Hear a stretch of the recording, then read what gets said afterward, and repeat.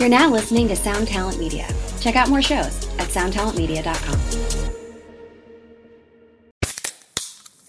Hey, what's up, everyone? I'm Matt McGachy, the vocalist of Cryptopsy and the host of the Vox and Hops Metal Podcast, where I sit down with fellow metal musicians. We talk all about their lives and music while sharing killer craft beers. If you've ever wanted to sneak backstage and share a beer with one of your favorite musicians, well, Vox and Hops is the podcast for you. This week on the podcast, I had an amazing conversation with Morgan Lander and S.J. Jones about Kitty Pig. There is this episode and over 450 other ones to help you enjoy life, metal, and craft beer. So what are you waiting for? It's time to become a Vox and Hops head. Cheers! Hello, everyone. Welcome to a very special edition of the podcast today. Today, we're trying something a little bit different. Today, we are debuting some music, and this music is not my own music. Today, we are checking out some music from Boy Indigo. That's a project by my friend Devon Blue, and today we have Devon and Chelsea Baker, his bassist and friend and creative companion, on the show today to talk about Boy Indigo, and we're going to play a couple tracks, talk about how those were produced, how they were written, how they were created, and yeah, I think this is going to be a lot of fun, and I'm really, really excited to give it a try. I just want to take a quick moment to thank this show's sponsor, Sweetwater, because they are making this possible. These tracks are not available anywhere else currently, so this is a first. We are actually debuting these songs on the podcast, and Sweetwater is making that possible. They're helping support these creatives and helping support this show. So huge shout out to Sweetwater for being such an awesome partner and also, coming on this experimental podcast music train with us. It's been absolutely awesome, and we could not have done it without their support. So thank you very much to Sweetwater for that. Okay, without further ado, let's get into this very special episode of the Tone Mob Podcast with Devon and Chelsea from Boy Indigo. We're going to check out some tracks. We're going to talk about it. It's going to be awesome. Let's go. Hello, everyone. Welcome to another episode of the Tone Mob Podcast. And this is a different one. We have a different little format going on today. This is a new thing we're trying out, and I think it's going to be a lot of fun. Today I have returning for the sixth time. I have no idea how many times you've been on, Devon. Devon's been on a bunch, and he brought with him today Chelsea, his bandmate, in the project Boy Indigo that we've talked about here and there in various Tone Mob formats on the internet. And we're going to go through some songs today. And it should be a lot of fun. But maybe before we do, Chelsea, why don't you introduce yourself a little bit since you've never been on the show? Well, Blake, thank you for having me on the show. I'm super excited. Hi, I'm Chelsea. I play bass with this guy over here, Devon, in Boy Indigo. And we've been doing this for how many years? Going on 4 years now? 5 years? I think yeah. So. It's been a while. I think it's like 3 or 4. We're best buds, and it's a lot of fun. And we're super weird together. Woohoo! Perfect. So you've been playing bass just for Boy Indigo, or you've been doing other things too? No, I've been playing bass for 19 years. I've been in a few different projects, Northern California and Southern California. Been on the road quite a few times, and I've done the whole thing. It's been a lot of fun. And this project has been like a calling to me. I've been in different rock bands, blues rock bands, but this music just it's my passion project. When Devon and I started jamming with a couple friends, it really just my heart sang. I was like, oh my God, this is what I've been waiting for my whole life. So this is awesome. I really enjoy this project the most out of all of the projects I've been in. Not to say that they're bad at all. I had the time of my life in the last 19 years. I know But what yeah. you mean. Like Devon and I were friends through like the gear stuff. And Mhm. when I saw him post something about Boy Indigo, I was like, all right, I'm gonna go check this out. Let's see what this is. And I'm fortunate that a lot of people that I know on the interwebs and in real life too, they do music type things. And I like to check out all my friends' projects, but once in a while, one grabs you. And I think I texted Devon. I was like, I've listened to this like 12 times. Yes. I was like, whoa, this is cool. Like this, it's different, Mhm. but Yeah. catchy at the same time. It's very hard to categorize, which I think makes it fun. It And pulls on your heartstrings. It really does. And like whatever mood you're in, I feel like there's a song for that in Boy Indigo. And I've done the same thing, like at night in my dark room, laying in bed. So I'll emo. just put on it's so emo. So emo. But it's so good. you But guys no, don't know how I like feel. yeah.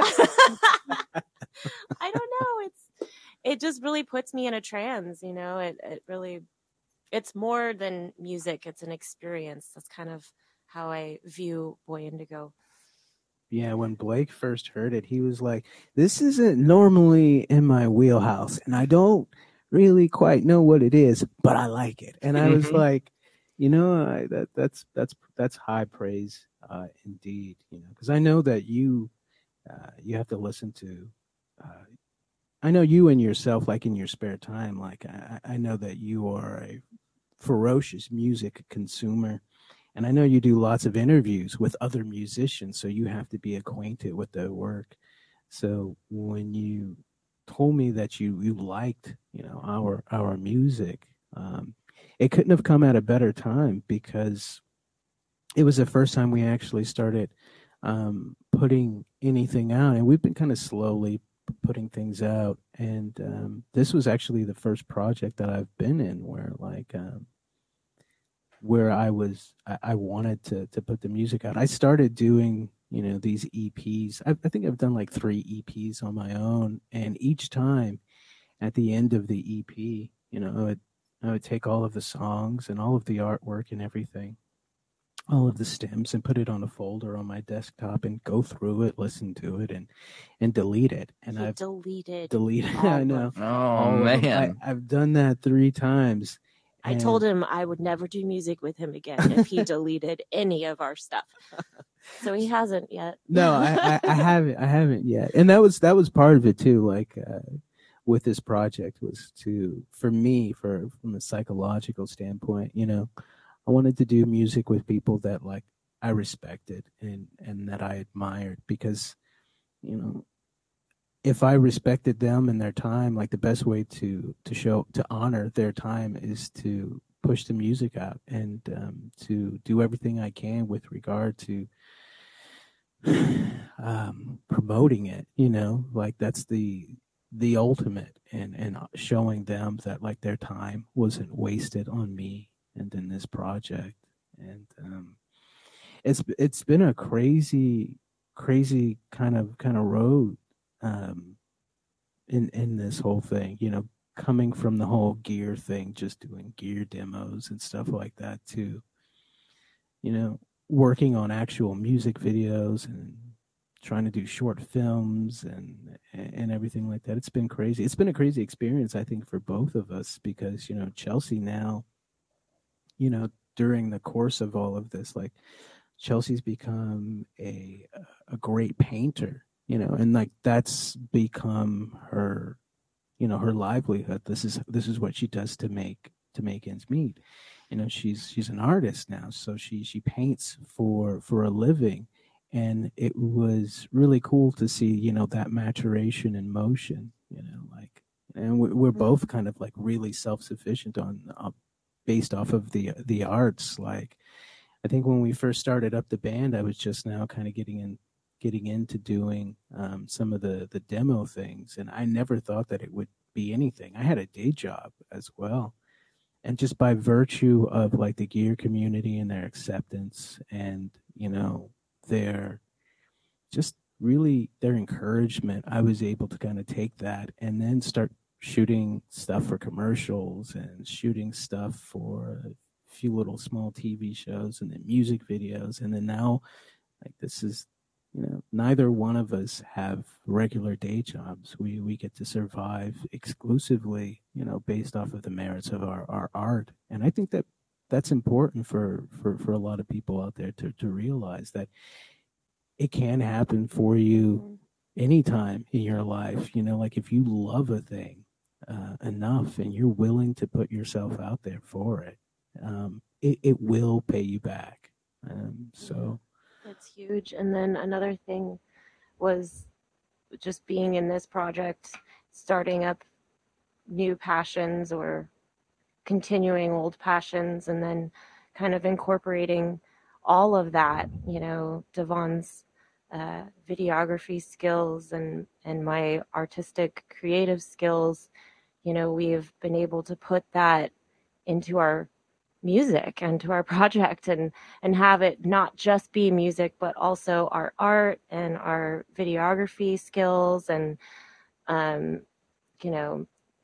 costume and set design. I mean, Right, like all of yeah. it. And we've been able to just throw it in with Boy Indigo, and it's been really amazing. And I'm super grateful that I have someone in the band, my partner, musical partner. Sorry, I'm so excited I can't even talk.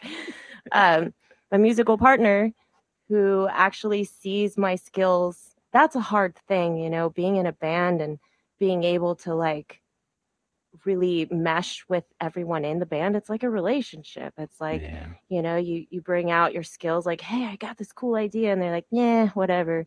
But not with Devon. Like, I give him an idea and he goes with it and he appreciates my ideas. And that's really hard to find in a band. And then I do the same with his amazing artistic skills. And it's just, and that's a huge thing to make any project, bigger, is just having the relationship inside the project be so just like two heads are better than one, three heads are better than two, like with those specific people that are in this project with you, it just magnifies it. Yeah, and we'll get an opportunity to kind of like go into greater detail on like how the arts affect and everything affect even these songs on an individual basis. I know a lot of the people in the gear community are like, all right, well, tell us about the gear. What did you guys use on these things? So we're going to play for the Tone Mob audience exclusively like an EP, and it's pretty rough. It's not mixed, it's not mastered. It's just this was how it sounded recorded here in our little studio. And we'll talk about like the process, and we'll talk about some of the gear, and then at the end of all of this, we'll talk about a music video that we produce, which was the culmination of all of our artistic narratives and ideals. And yeah. The video's awesome, and I'm really excited to talk in more detail about the nitty gritty stuff, because Devon just clued me into some things yesterday that I didn't know, and I want to get into all that, but we'll save that for the end. One thing before we get into this first song, real quick, Chelsea, I want to ask you this. This is the first time you and I have ever spoke, and I want to see if your perspective is the same as mine. Okay. And I'm not just saying this to try to make you blush there, Devon, but I've found this dude to be one of the most inspiring people that I've ever gotten to talk to. He is a huge part of the reason that I have like taken the bull by the horns with my own music and started to try to actually just make music to make music again, and not to just show off the latest overdrive pedal, which I love showing off the latest overdrive pedal. But the last few months for me have been like kind of a reawakening of like, oh, I do know how to kind of make songs and create things that some people like to listen to. And he's been a huge driver for me. Is I kind of detect in your voice that you might have a similar feeling. Yes. He has been a huge light in my life, and he's inspired me so much. I mean, not only is he like super talented, and he's so humble about it, it's ridiculous. And but he also, you know, like I said before, I come up with these weird ideas. My creativity and musical inspiration is just it's a little weird. I'm an offbeat. I'm okay with that. And he is too. And he sees my ideas as something more than just, you know, it's something in my head, and he brings it out of me, which was very hard to find in a lot of musical projects that I've been in the past. I haven't really been able to show my true colors, and that's why he is a huge influence in my life, is because he helps me.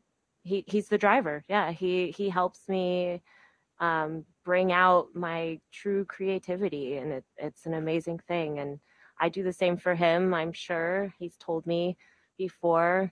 She's far more detail oriented than I am. She's like, why is she'll be like, the kick drum and the bass are not hitting at the same time, and your snare is way over there. And I'm like, oh, God. We help each other. Yeah, out. we help. Yeah, definitely. I love it. I just wanted to get that out there because Congratulations. I wanted to say it publicly. Yeah, that's what I wanted to do. And likewise, though, to you, though, congratulations on all your success with like this recent, kind of artistic offering that you've given. And I understand that you have been kind of smitten by the process so much that you might be coming out with something else pretty soon, right? Oh yeah. That's awesome. Yeah, I've got one. Thank you. I've got one track in the bag, and I've talked about this a little bit here and there. But this next thing I want to do, I want everything to be a collaboration. So, this first weirdo thing I did was it was a weird project. It was made to be listened to. The listeners know all this. They're probably tired of me talking about it. But it was made to be listened to all at once and kind of create a story of sorts. And this is going to be a lot more disjointed because the variety of people I'm working with are bringing so many different things to the table that it's going to be extremely not cohesive, but I think it will be a really cool range of things. It's in its very, very early stages, but there's a lot of irons in the fire regarding it. So we'll see. It'll still be an American Cyclops thing, but it's not going to going to have a lot in common with the first release. So we'll see what happens. But we're not here to talk about my stuff. We're here to talk about your stuff. Let's get into this first track. All right. Here comes the wolf in your garden. It's a beast of prey. The home will give chase. Home will give chase. Oh.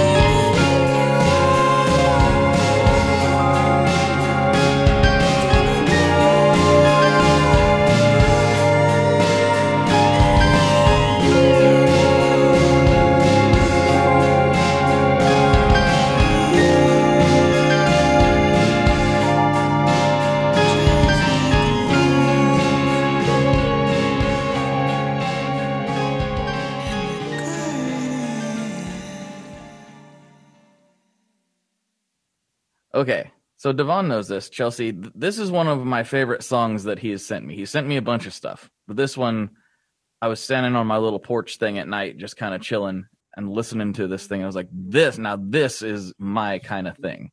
Like this one just immediately grabbed me.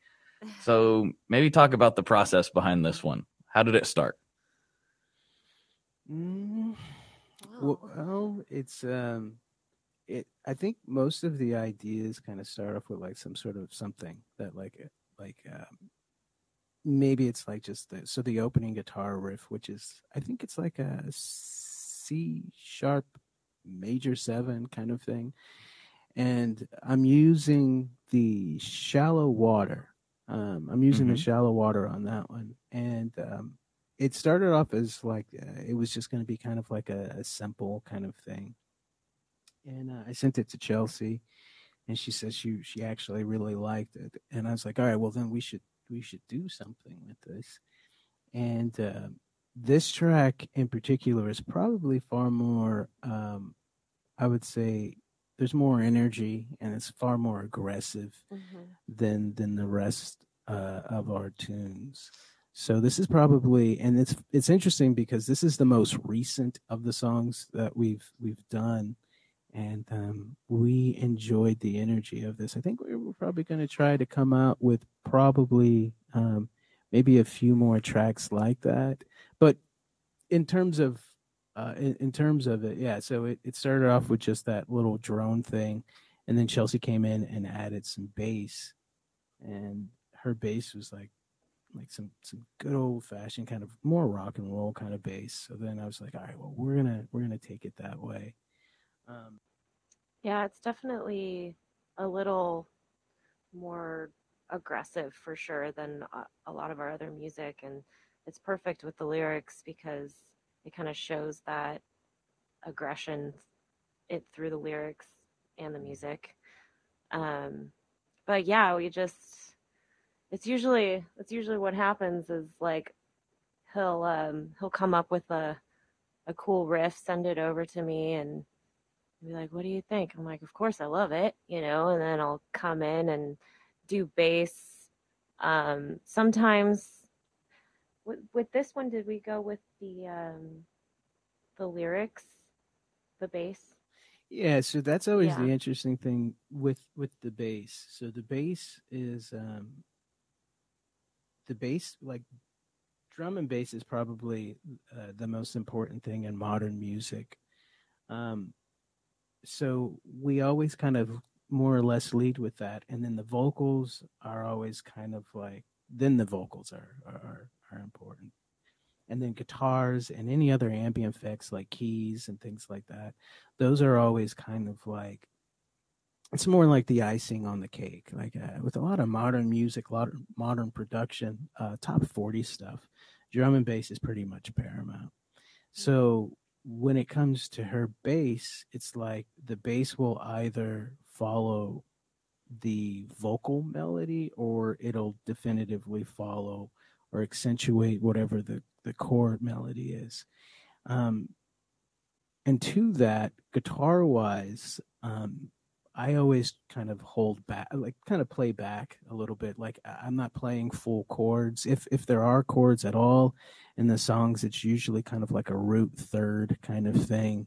And that's pretty much the process. For this one though, for the bass on this, it was really hard finding like a good fuzz pedal or distortion pedal for bass.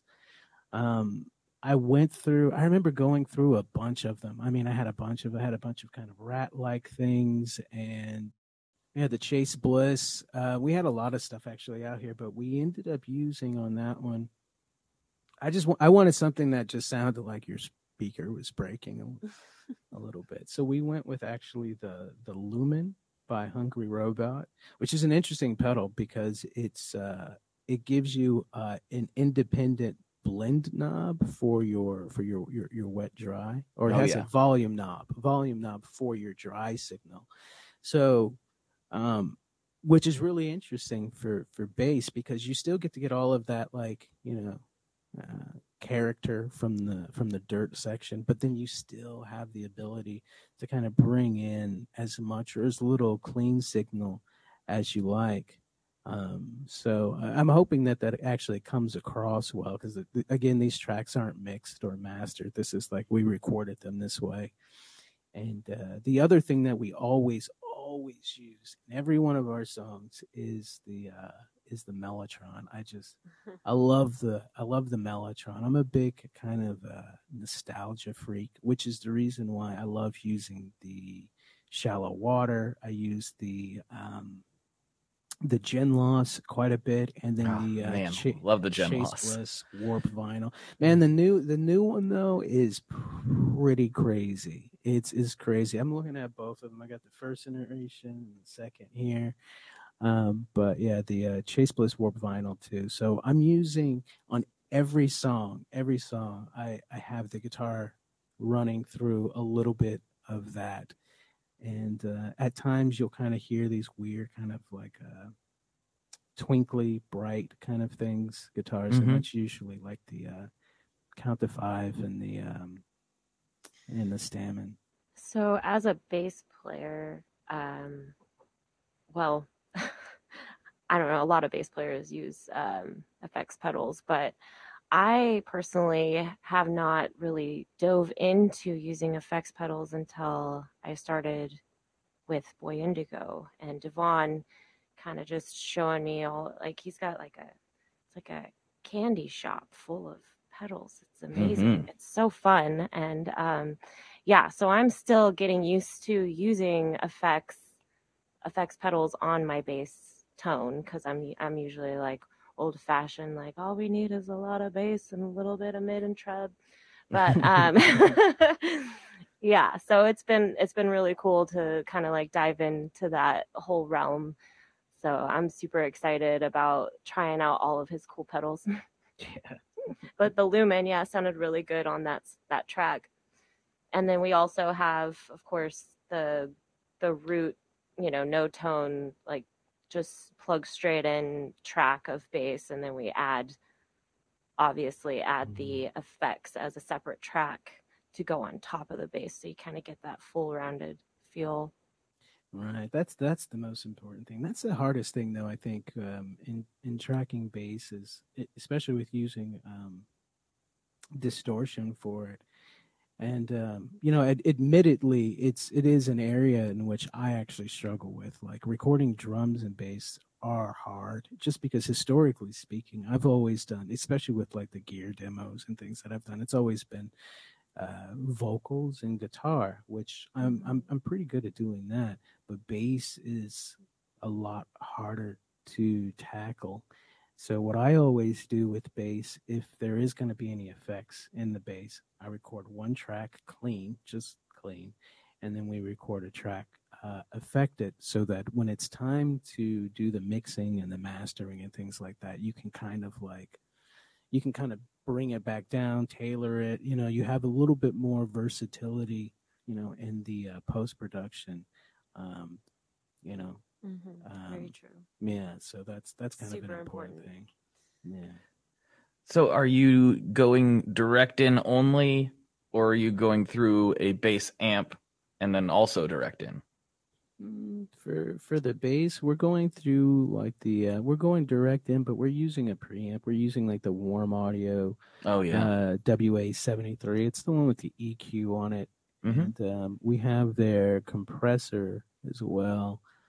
So we pretty much go through for that. For live though, she's using she's using a Mesa Boogie. Mesa Boogie, and she's sponsored the by Subway D800.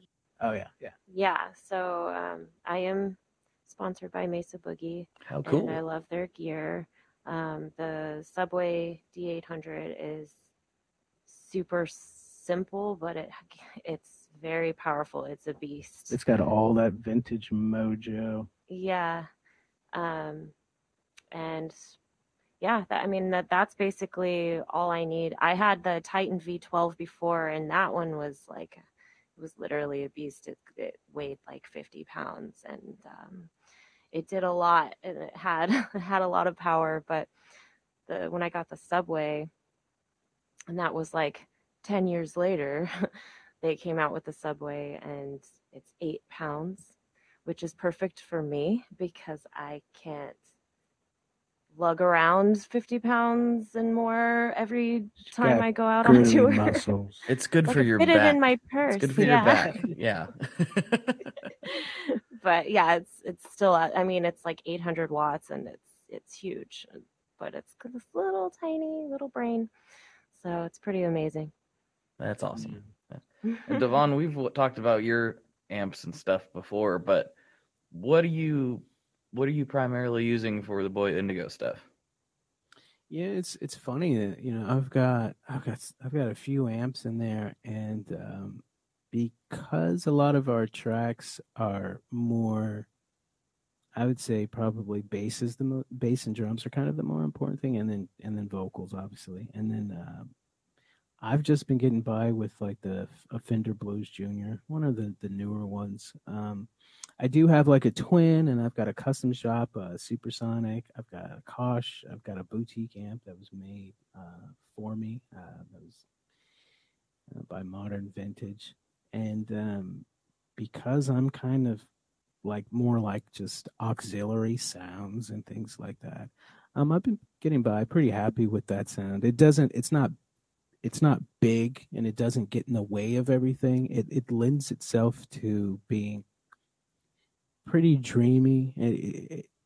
It just it doesn't overstate its point. It's there, and it does its thing. So I've been kind of using that one quite a bit. I've been pretty happy with it too. So let's talk about the song itself a little bit more lyrically. Where were you at when you were coming up with this stuff?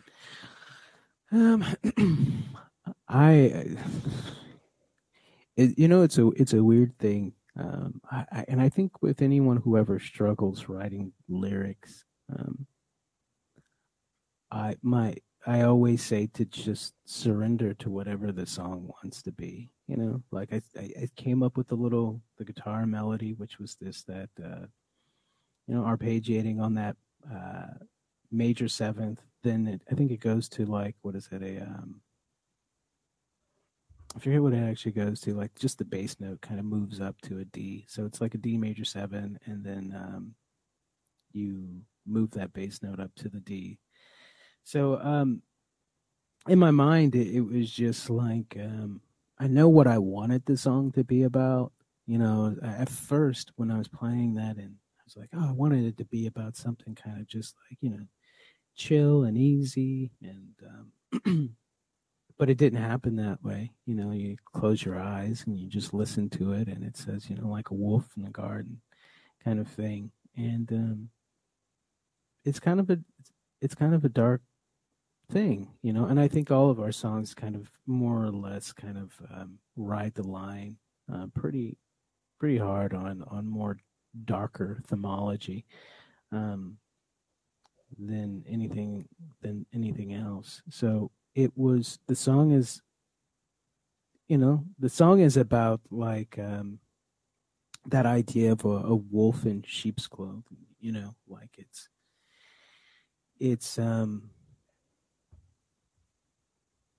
it's just you have to kind of always take care of yourself, like you have to, like, to a certain extent, you have to kind of be untrustful of things. And this song is about, like, maybe an object of your, someone you love kind of thing, and how they could quite easily, like, take advantage of you in the situation. So that's what that is. So it's in recognizing that, people can be wolves in sheep's clothes. So that's what it was to me. That's what it feels like to me.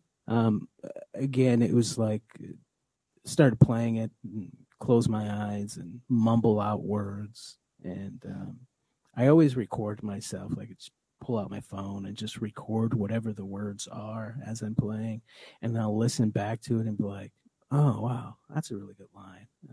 How do I build on that line? And then you write more, and then it just kind of just builds on itself in that way. Um, that's the process that I've used. I no longer kind of go into it thinking like this is what I want it to be. It's just more now for me. It's just I surrender to whatever the song wants it to be, and I find it easier to do that. And um, the meaning or the identity of it kind of comes out in the wash. Like so to anybody who's ever out there, getting hung up on lyrics, I would say just close your eyes and sing and just surrender to what it wants to be. And at the end of it all, then you will find the meaning of it. But just don't force it. It's just surrender. And It's very important. yeah, You know? it really is. And it comes out that way. So It's like Mhm. that in a lot of artistic things too. Like for me, with painting, I've realized that as well. It's like I want so badly for something to come out the way that I picture it in my head, and it never does. And it's like it makes me angry, and it's hard work. And then surrendering to it, kind of just let it speak for itself. right. Not every song that we write has to be great, or Mhm. good. And it's just but you do have to write it, and it's funny because even in the failed processes, you write a song and at the end of it you completely hate it.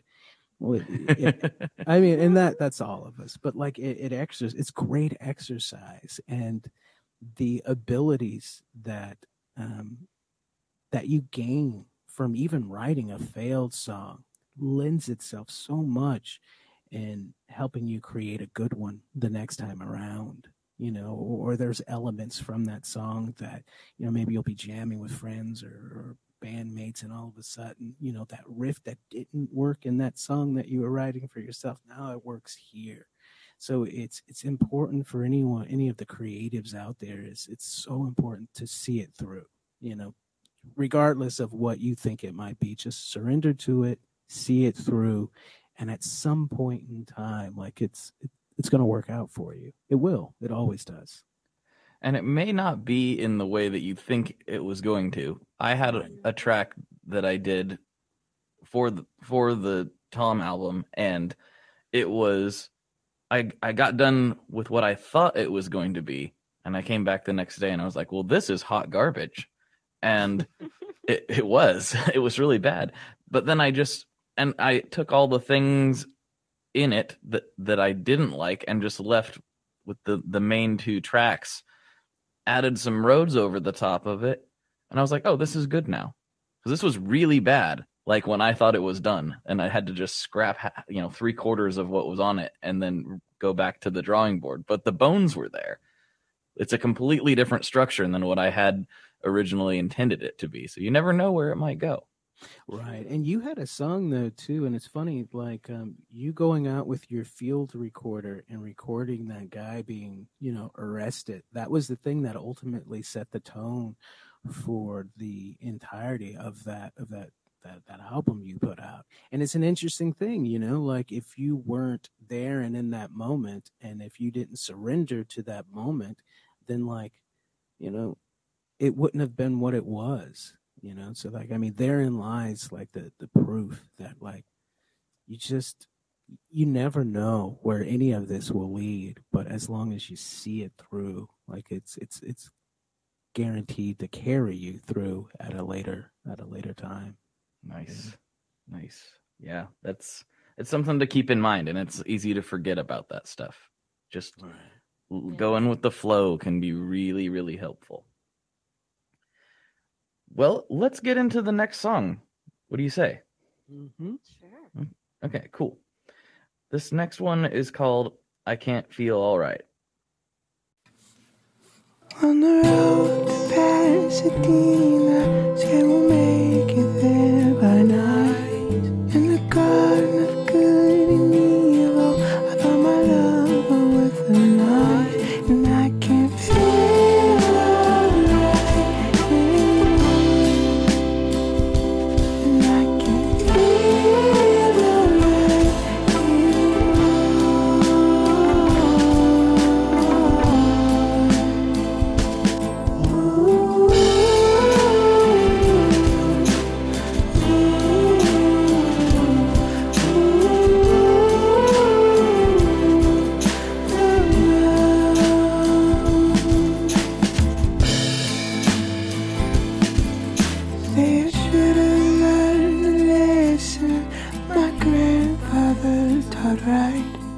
said them good old boys from New Orleans, they'll steal you from the light, and I can't feel alright anymore. And I can't feel alright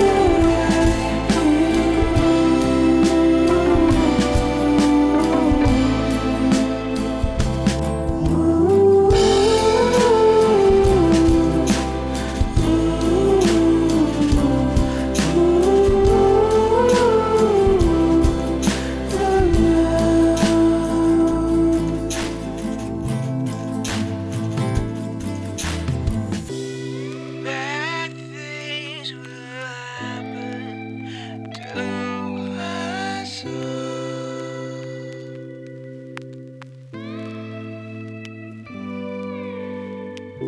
But good things are about to catch your fall. Your fall. And I can't feel alright anymore. And I can't feel alright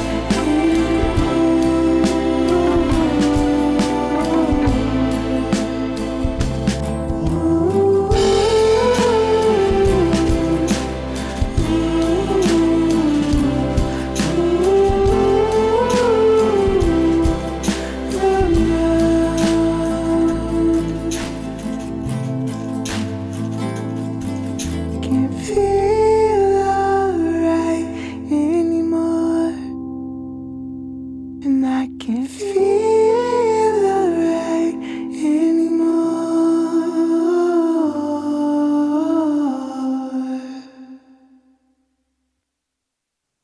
So this song got sent to me, unlike the one we just listened to before.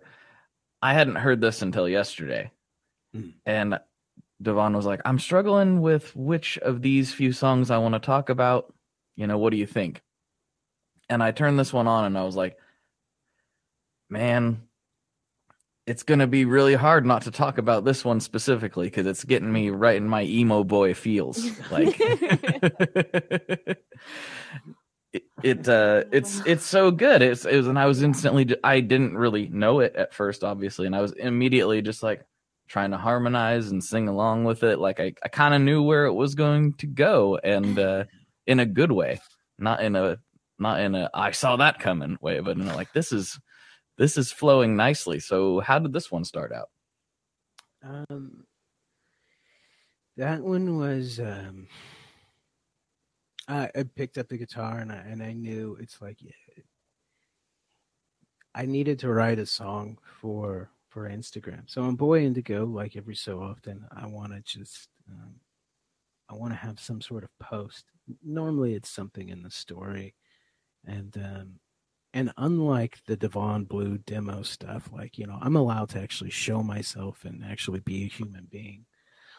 So I, you know, put a little camera on myself and part of my, I give myself writing challenges, and my challenge was to just write a song real quick, and I did it, and I posted that on Instagram and I posted it on Facebook, and it received such a warm reception that, you know, we had to kind of, you know, finish that one. We were set at the time. We were like a month out from going to a cabin. We were renting a cabin to go shoot a video, and we had it in our mind that we were going to be doing a different song. And, you know, I did that, started that, you know, and Chelsea liked it, and everyone else seemed to like it. So I said, well, let's just write the song, finish the song real quick, and then we will use this, and put a video to this.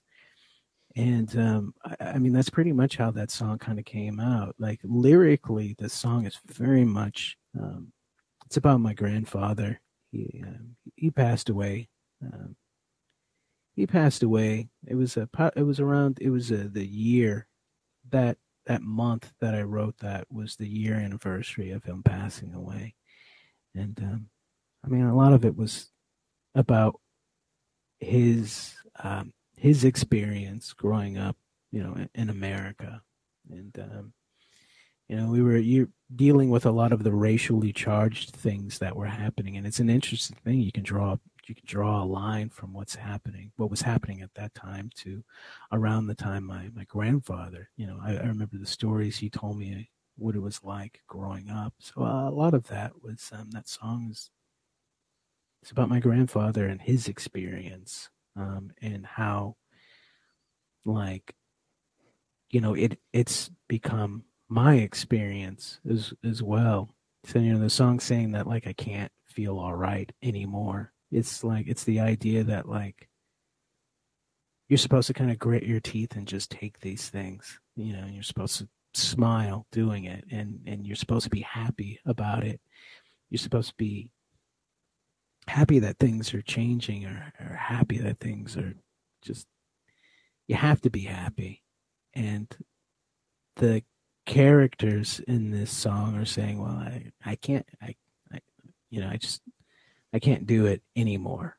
I can't be all right anymore. And yeah, so that's pretty much what that's about. But the production on this one was pretty straightforward. I mean, I did get to use a few weird pedals on this one. What sounds like it's a kind of slide guitar, sounds like a whammy. It's just the Digitech Ricochet. Oh yeah. And I set it to increase by a fourth, and then I set the attack and decay time relatively. So the attack is really quick, and then it's slow. It's kind of a medium to slow kind of attack, and a faster release on that. And the reverb was like I'm pretty sure it was like the Haunted Loud's Dark Aura. And then you'll hear like some kind of patty, kind of glitchy kind of guitars in there too. And that is the Montreal Assembly Count to Five and the Drolo Stamen. Pretty much those sounds are in every song. And again, there's a Mellotron in there. Of course. So, yeah. So those things are in every song that I do in one way or another. The bass was pretty straightforward in that song. Yeah, it was one of the more simple songs that we kind of put the bass on the sideline and let everything else kind of speak. Yeah, so that one was definitely straightforward on the bass. That one kind of we went straight through the warm audio, 73 EQ, and just kind of pretty much let that happen. And again, these songs are so untreated. Like, it's just those are the levels that we recorded them at. Like, so it's about as raw as it gets, basically. Yeah, it's they're pretty raw. We had the goal of like trying to put out a bunch of music this year, but because we do all of our own production, like it's just, it takes a lot longer to do it. Plus we're freelance, she does her paintings and I do like the videos, and it's just, it's really, really hard to get it done. And it's one of those things where in most instances, after a full day of working, come home and it's like, I still have to work on this, and I do. And I do. And that's where, that's the trick, it's the trick for a lot of us, because we're all working musicians, and whether it is by virtue of whether it's by the labors of our own, art, or a regular 9 to 5, like we have to endeavor to work on something else for someone else for the larger percentage of the time. But the key to success is to at least every day touch the project, even if it's just something as simple as you just picking up your acoustic guitar and singing the song one more time, or figuring out one more line just before you go to bed. Like, that's kind of what it takes. So it's hard, you know. And for the most part, a lot of it is it's pretty much just us kind of doing this. So it's The harder part is once we're like, oh my gosh, this song is really awesome, and we're recording it, and then that's when the planning starts. Is like after the song was kind of created and recorded, like we just jam, record, and then it's like, oh, okay, now we have to do the work. Like we have to plan, you know, like the structure of it, and kind of, you know, tweak a few things, tighten a few things, and then Devon does all of that here in his little studio with big gear. And so it's a lot of hard work, and he does an amazing job. That's for sure. I try to help when I can. But All right. good job. That seems like a good segue to get into the big one. 'Cause there's a lot to talk about musically, but also we got to get into the video to go along with it. But let's let the folks listen to Fading In and Out, and we'll be right back.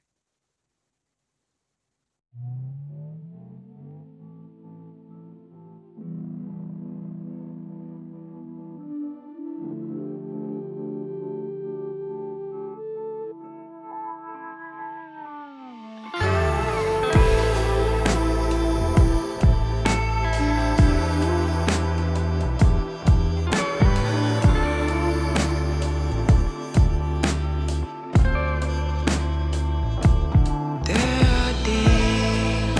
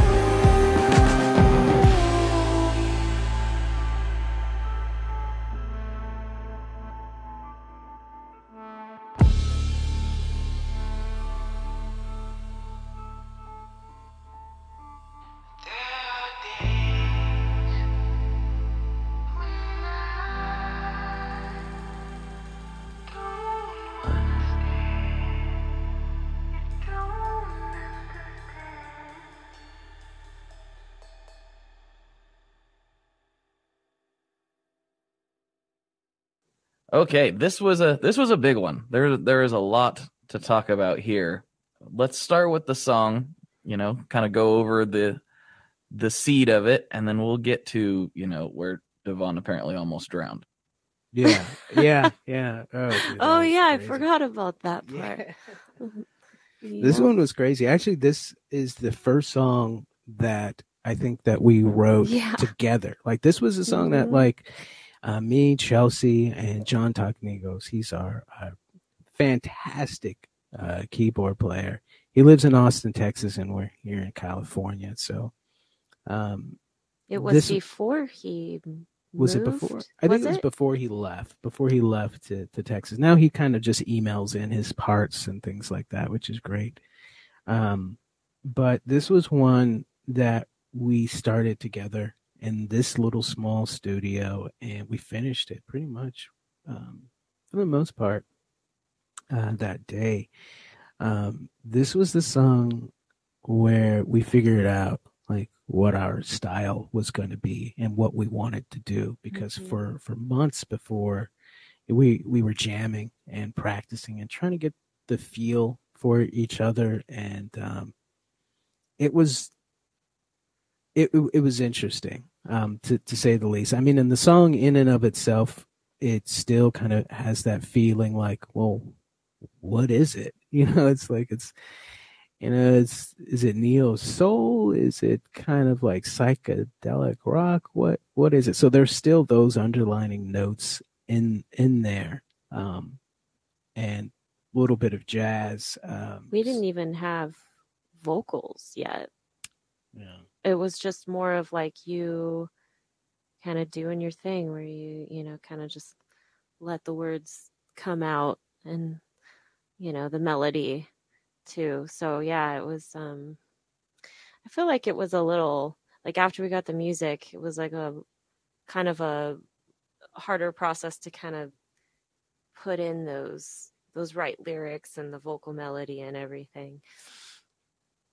Right. And then when we got it, like we had it, and we knew that, like, all right, this is going to be the one that we make a video for. And the video process on this was crazy. Like, the entirety of the video, with the exception of like 2 shots, maybe 3 shots, were all staged in a garage. We had to learn how to make fake walls. We had to learn how to make fake plates, and we went put to wallpaper on the put wall. wallpaper on the wall. Yeah. So we had to do all of that, thrift stores to buy like the props and things like that. We went to the Denios Farmers market. Farmers market. Got a bunch of, like, because it's supposed to be based like in the 70s. 70s, retro kind of. So we were looking for like older furniture, more retro style kind of stuff, like magazines we found from the 70s, and record player, and it was really cool to be able to, like, we had to decorate an entire set, and we had to do, in that same little set that we made, we had to do 2 different completely rooms. different rooms.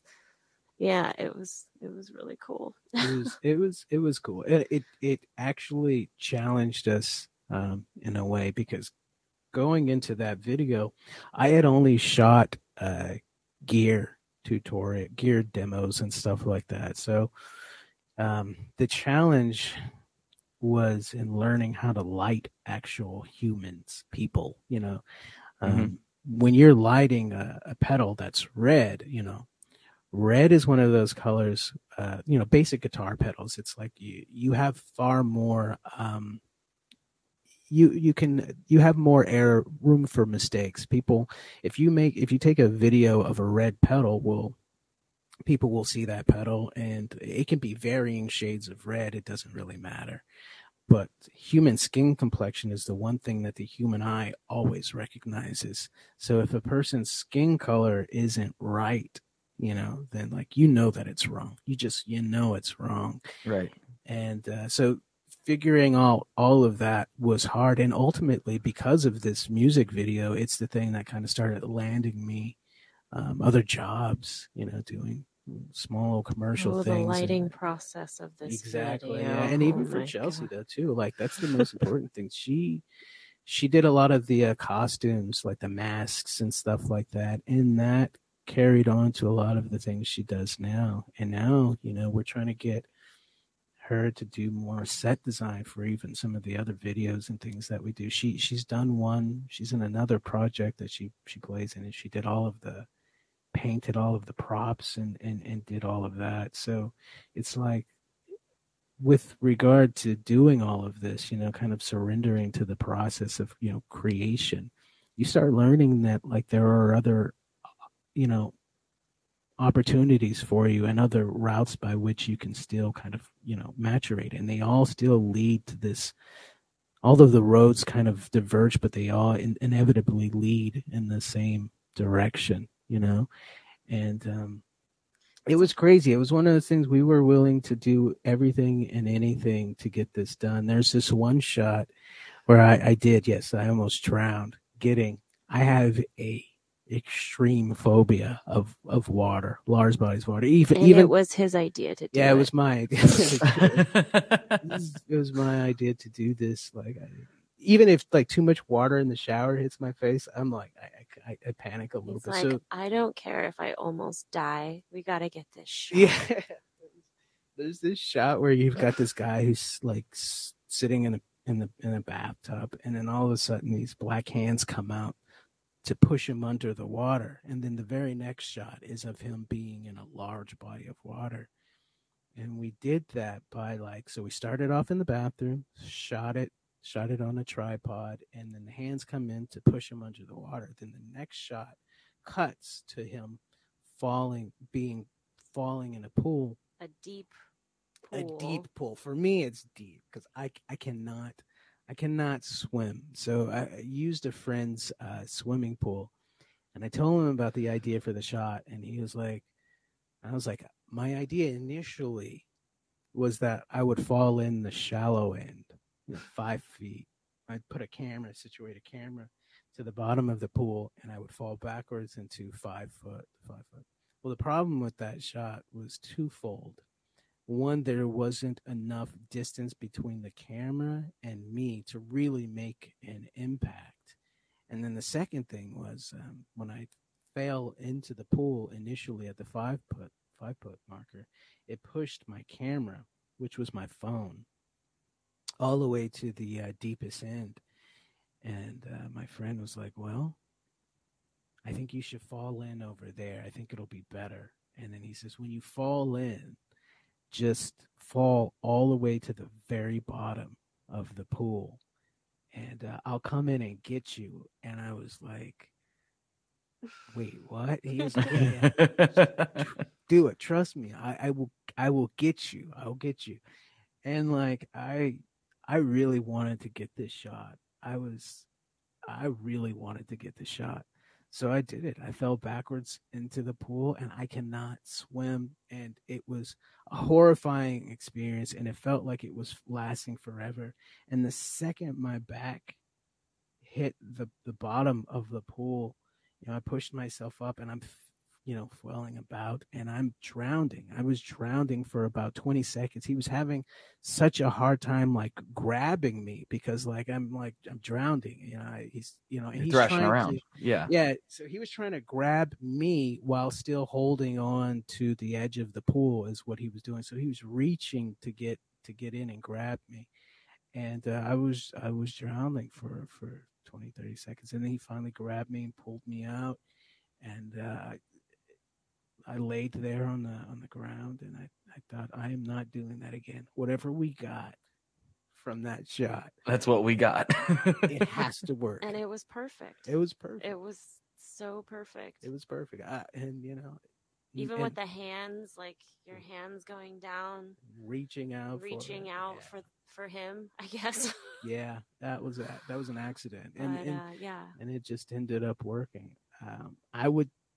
I don't know. Maybe I would do it again. I mean, I would do something like that again.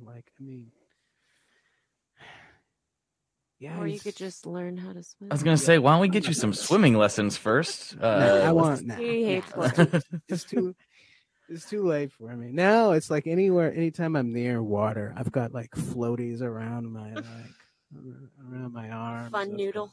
Life preserver. Yeah, and I got the little noodle. Just the like, noodle. That's all you need.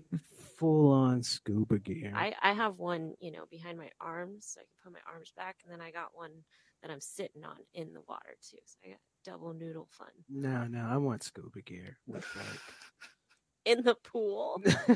Scuba gear in the pool. But I want But one of I'm those not going old-fashioned underwater. ones with like the fishbowl over your head and the tube that goes to the up. surface. Yeah. Yeah. Mm-hmm. That's what I want. So it was crazy. It was a crazy video. And when we made the fake plates, there's this scene at the end of the video where my wife was the one. She was throwing plates at me. She was charged with it, and then she enjoyed it way too much. I was gonna say she's been waiting to do that forever, right? Yeah, she's been waiting for a long time to do that. Thick plate that we made. That's right. So when you're making fake plates, you have to test them out. They have to be thin enough to shatter. Yeah, so you have to figure out what the appropriate ratio is. So, what are they made out of? Plaster of Paris. Okay, So okay. some people like to use sugar, but we wanted It was something expensive. It was way too expensive. Yeah, it would be way too expensive to do it that way. And we researched this for a while. We even got those plates that they use at weddings. Yeah, we got those were way too hard. They would not shatter like we were hoping. And then we finally thought of who thought of it? Was it you or Nick? The plaster of Paris, and then we bought a bunch of like super cheap plastic plates, and we just use those as the mold. We use those as the mold. Like put 2 plates and sandwich the plaster in between the 2 plates, and you press down, and you get. Some of them were too thin; they broke immediately. Some of them were so thick that there was no way that they would break. But we did use the one super thick one. Super thick one. I got hit in the back of the head with it. So we had the idea to have the shot where like these weird black hands kind of smashes the protagonist in the back of the head with the plate. But you have to. I got hit in the back of the head with that plate. And you had to, it was a thick plate, and you had to like look unaffected. That was the idea of that shot, was that like chaos was happening. Yeah. And Chelsea and I had to be like, I was reading a magazine, and he was just staring off into. And all the while, like I got hit with that thick plate in the back of my head. And it was quite a thought, and I had to do my best to just not be like one shot. Oh my God, what the fuck? And the wife, she's like, I got this. Yeah, my wife, she's like, I can't wait to hit him in the head. we smashed so many plates, and the whole thing though, like the very opening shot of that is like one plate zipping by. It touched my nose. And that wasn't part of it. That wasn't supposed to happen that way. She was supposed to throw the plate toward the back wall, but it came like it was coming straight from my face. And at the last possible second, it angled to my left. And that was a hard shot because they were throwing fake plates at Chelsea and I while we sat there and acted like nothing was happening. So bits and pieces of plates were still hitting us and stuff like that. And then also behind the camera, there's all of our friends laughing and throwing things at us and just having a really good time. Yeah. So we couldn't laugh. It was fun for them. It was a lot of fun for them. And it was painful and messy for us. Getting it in our eyes and in our hair. I think one like skimmed my forehead. It was already broken. They were just throwing broken pieces after the plates were already broken, and it was chaos. It was fun. Yeah. that was the one. So yeah, we put everything into that video. This was the first video that we did on our own. Yeah. It was, I mean, it took almost a year for us to do all of these very important scenes, just because we had such a big team at the time helping us. Well, it wasn't a big team. For that one shot, we had a bunch of people helping us for that, but for the most part, it was just myself, Chelsea, and Nick Musser. Nick is the he was the man behind the camera, and ultimately he's the person who actually has taught me everything about videography, and we shoot things still today, to this day.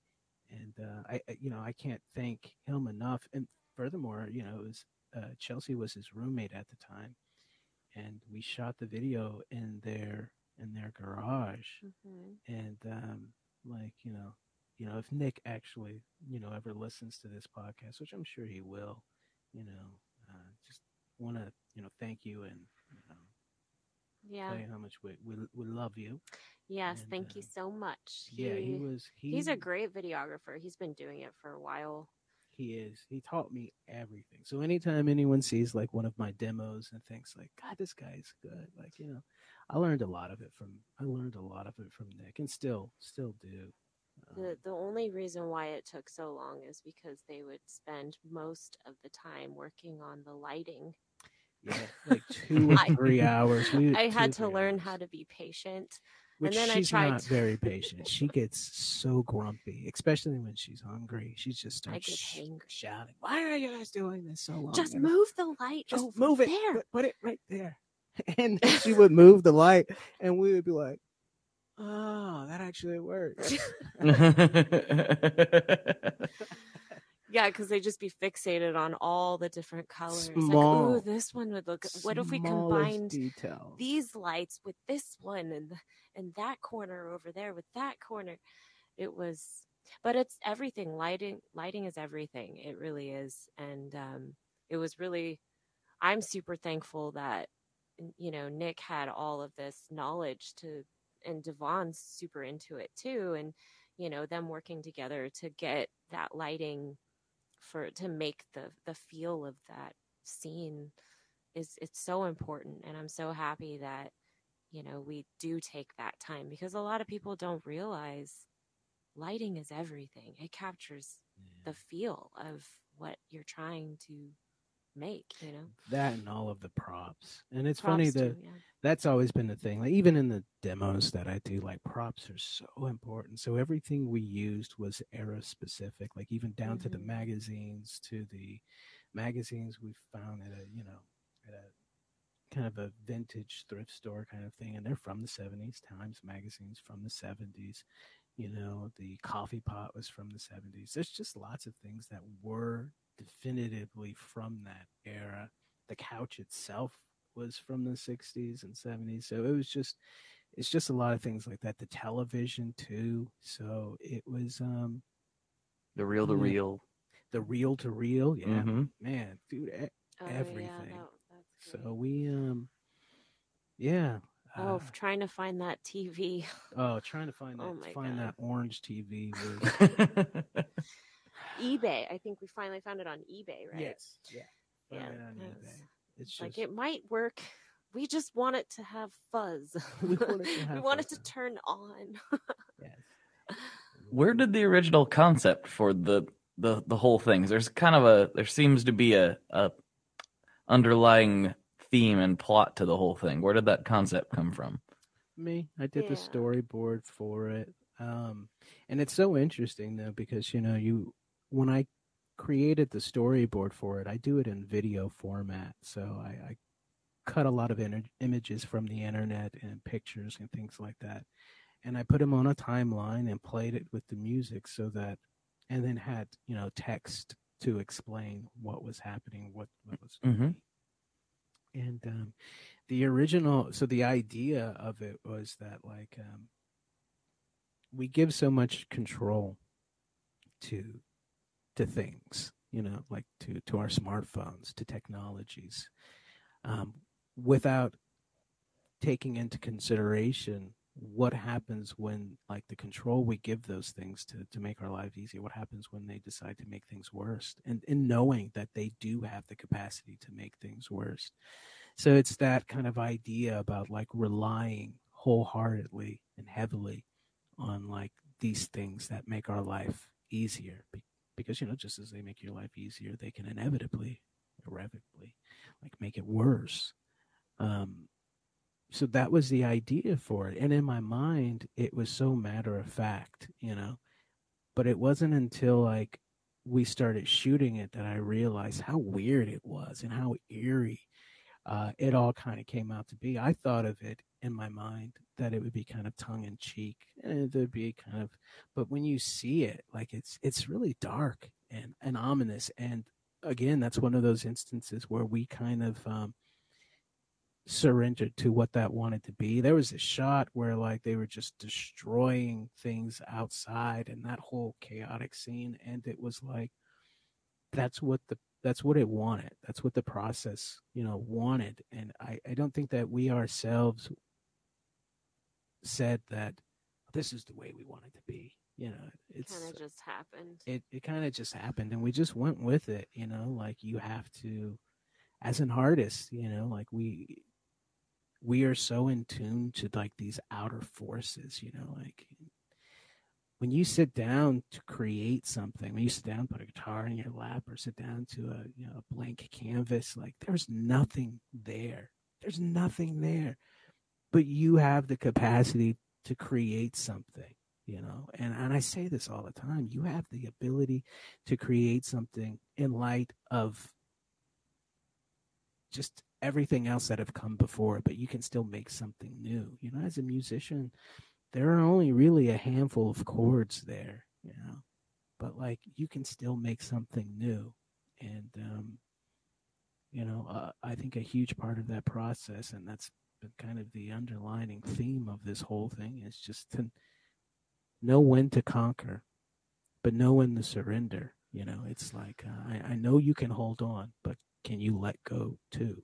And I think that was with the whole Boy Indigo thing has been for us. It's just been like a huge artistic outlet for both of us, and for John, who plays keys for us. He couldn't be here because he's in Texas, but he did call us earlier. He did and call wish us today. luck. Yes, before all of this, And says hi.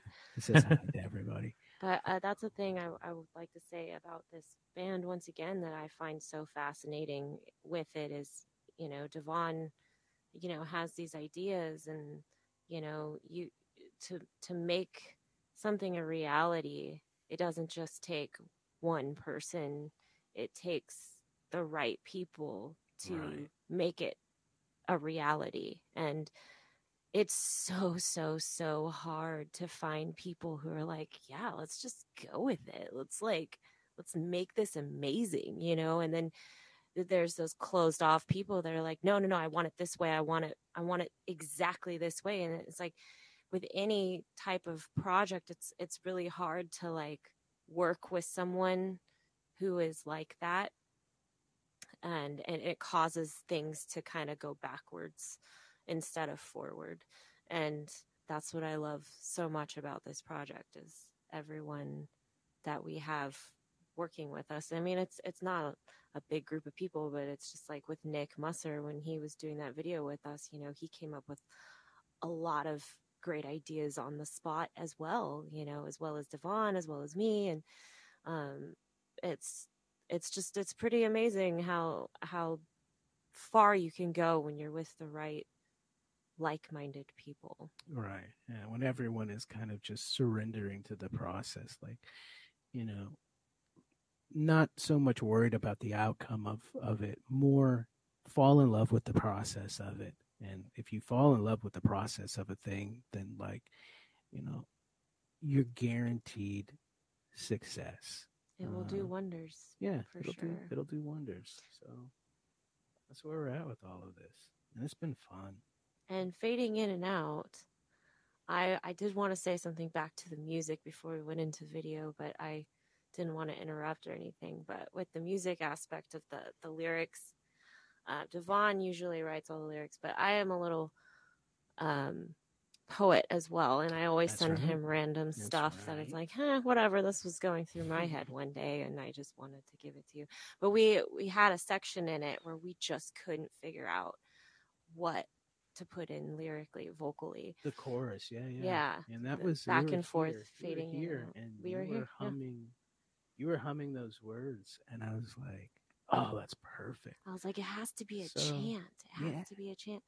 And that's how we came up with that part. And I love that about Devon too. He takes my poetry, which is it's pretty dark. I mean, I'm a happy person, but like, yeah, you know, I got a dark mind sometimes, and he loves it. And I'm like, cool, man. Like I feel so like awesome because, you know, I always write that stuff and I don't show it to anyone because it's like, oh, is there something wrong with you? Are you okay? Do you want a hug? I'm like, no, it's just it's my fuel. I don't know.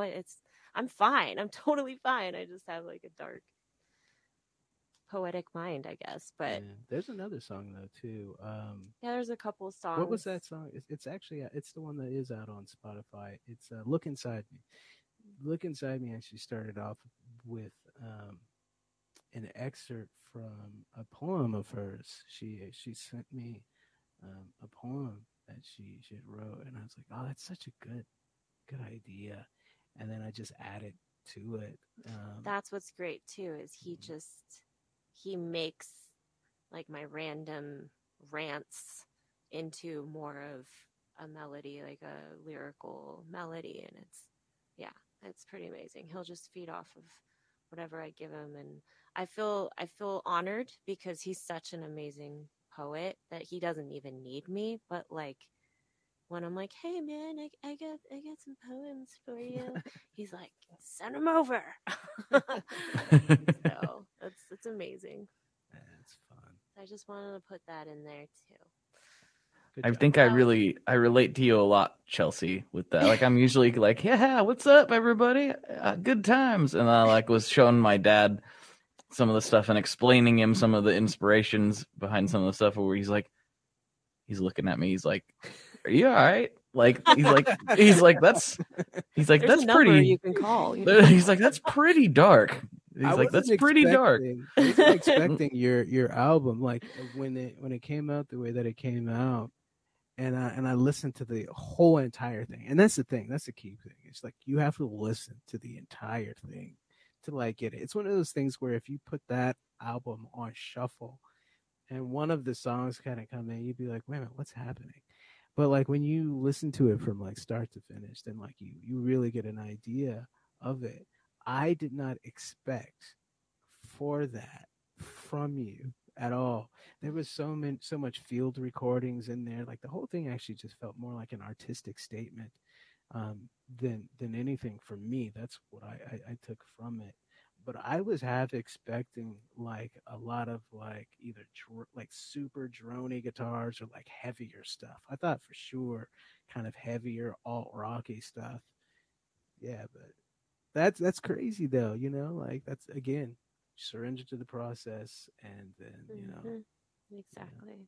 Yeah, just let it happen. And that's what I did with that too, you know, and a lot of that was, you know, because you kept telling me that over and over again. So I was like, all right, let's just do it. And That's awesome. yeah.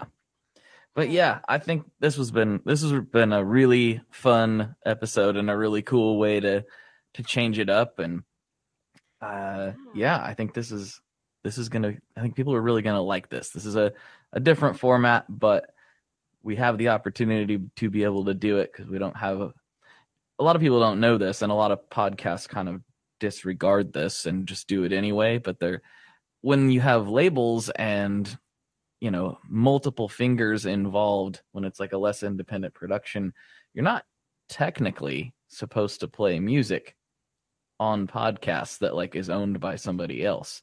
There's exceptions and there's ways, there's fair use in certain contexts and whatever, but like we couldn't play a full song. Like if I had John Mayer on the podcast, his label wouldn't let me play the whole song for free, type of thing. So this is a lot of people don't know that about podcasts and music. There are those that do it, and there are Spotify exclusives that have the ability to do it because they have so much of that infrastructure built in. But this podcast is everywhere, so can't do that. Anyway, all that to say is this was a unique opportunity, and I'm glad you guys were down to do it, and this was a lot of fun. Thank you so much for having us. This is awesome, and it's so nice to meet you, Blake. Yeah, it's nice to meet you too. Yeah, this was rad. So to anyone out there, I would say, this should be airing, I think, on May Your birthday, 6th, which is my birthday. Yeah, happy birthday. So thank you. So if you can, find the fading in and fading out video. In the description section, you will see links for pre-saving the song. It'll be coming out May 14th, I believe, on all platforms. So if you could do that, that would be awesome. And then watch the video. Leave some comments. Let us know that you found the video by way of Tone Mob, and we want to have a discussion with you guys and be a part of our Indigo tribe. Yeah, we love to hear from you all, and especially other creatives. Yes. Like that's collaborate with other creatives because like you. We are a band of good vibes. Yes, good vibes. Very good vibes. Yeah, all that information will be in the show notes, and if you're a member of the Tone Mob Facebook group, I'll put those links in the post for this as well, so you can easily find that stuff.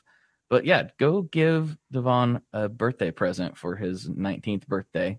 19th, that's it. Yep. Happy 19th birthday. I'll do Devon. that again. Yeah. You're going down. Yeah. Okay. He's like Benjamin Button. Yeah, that's another thing about him. Yeah. Mm-hmm. So yeah, go give him a birthday present. Give that a pre-save. Give it a spin. Check it out. And seriously, it's awesome stuff. And I wouldn't have had him on so many times if I didn't really believe that. So. Oh. Yeah. Thank you so much. That's really amazing. Thanks, man. Of course. Happy to be a part of it this time. Chelsea, I'm going to give this last question to you because this is your first time on the podcast. And I'd be in trouble with everyone if I didn't at least get to this at least once. Okay. Oh God, I'm nervous. What's your favorite kind of pizza? Ooh. Oh, well, I think people are still going to hate me. Oh no. Hate her. I am a vegetarian, but I love pizza. I love all types of veggie pizza, but I have to say, I'm just going to go simple with this. My all-time favorite pizza is just cheese and bread sauce, spicy marinara sauce. That's good with me. Maybe a little bit of garlic on it too. You like a thin crust? Do you have a favorite pizzeria? Well, in Sacramento, Folsom, there's Pizzeria Classico. That's my all-time, since I was a kid, favorite place to go to. I do like the thinner crust pizza. And oh my God, I'm so hungry just talking about this right now. Oh, what are you doing to me? I'm getting angry. Hey, you and me both. I'm always recording these just before lunchtime, and I get to the pizza question, and I'm like, oh man. But I have a little secret though. It's kind of like the Incredible Hulk is always angry. I'm always hungry. So it just is what it is. He gets mad at me because like every time we're like talking, I'm always eating, or he comes over, I'm just eating more food. He'll bring me chocolate because he knows. He's like, all right, just here you go. On recording days, I have to have candy. Gummy bears. Where's my gummy bears? Gummy bears. It's true. It's very, very. We got to keep your blood sugar, at an optimal level for maximum creative output. I think. Exactly. I think that's the idea. Thank you. All right. Thank you guys so much. For Devon and Chelsea, this is Blake, and as always, folks, good luck and good tones. All right, folks, there you have it. I hope you enjoyed that one. I really, really enjoyed the format mix-up. I enjoyed getting to check out new songs before, the general public. That's always a treat. And you got to hear them too. So please go to wherever you stream music and pre-save the Boy Indigo music and stream what's already there. By doing that, not only are you getting glorious music in your ears, you are also helping support the artist. So yeah, thank you very much to Chelsea and Devon for coming on again. Please go check them out on all the socials. Check out Boy Indigo wherever you stream yet again. And again, huge shout out to Sweetwater for making this possible and helping support these artists and helping support this podcast. Love them. They're treating us really good. And please go support them so we can continue doing this thing. All right, everybody. I'll talk to you very soon. Please hit me up wherever, shoot me that text, shoot me an email, shoot me a carrier pigeon, a DM, whatever. Hit me up in the Facebook group. Let me know what you thought of this one. I'd love to do more. So keep me in the loop. All right, I'll talk to you very soon. One last thing before we totally sign off here. I just want to remind you that if you do any shopping at Stringjoy, that's Stringjoy guitar strings made in Nashville, that will help me out as well. As I've said for years, I'm heavily involved in that company, and I really do think they're making the best products on the market. So if you would like to try custom strings, go to tonemob.com/stringjoy and check them out today. I seriously love what the team down there is doing. I help them out with all kinds of things, and by you supporting them, you are also supporting me as well. And hey, you need some strings, so why not get some custom strings just for your guitar and playing style? Again, the link for that is tonemob.com/stringjoy, and that will take you right to their website, and you can do all your shopping through there, and that will help everyone involved out. So thank you very much. Talk to you next time. We are brought to you by the wonderful folks at Gun Street Wiring Shop. Yes, Gun Street Wiring Shop. I've talked about them before. I used to say based out of Bend, Oregon, but guess what? Sean moved to my neck of the woods. Sean's in Portland. Sean is awesome and has helped me with a bunch of stuff lately. And if you have wiring needs for your guitar, he can help you too.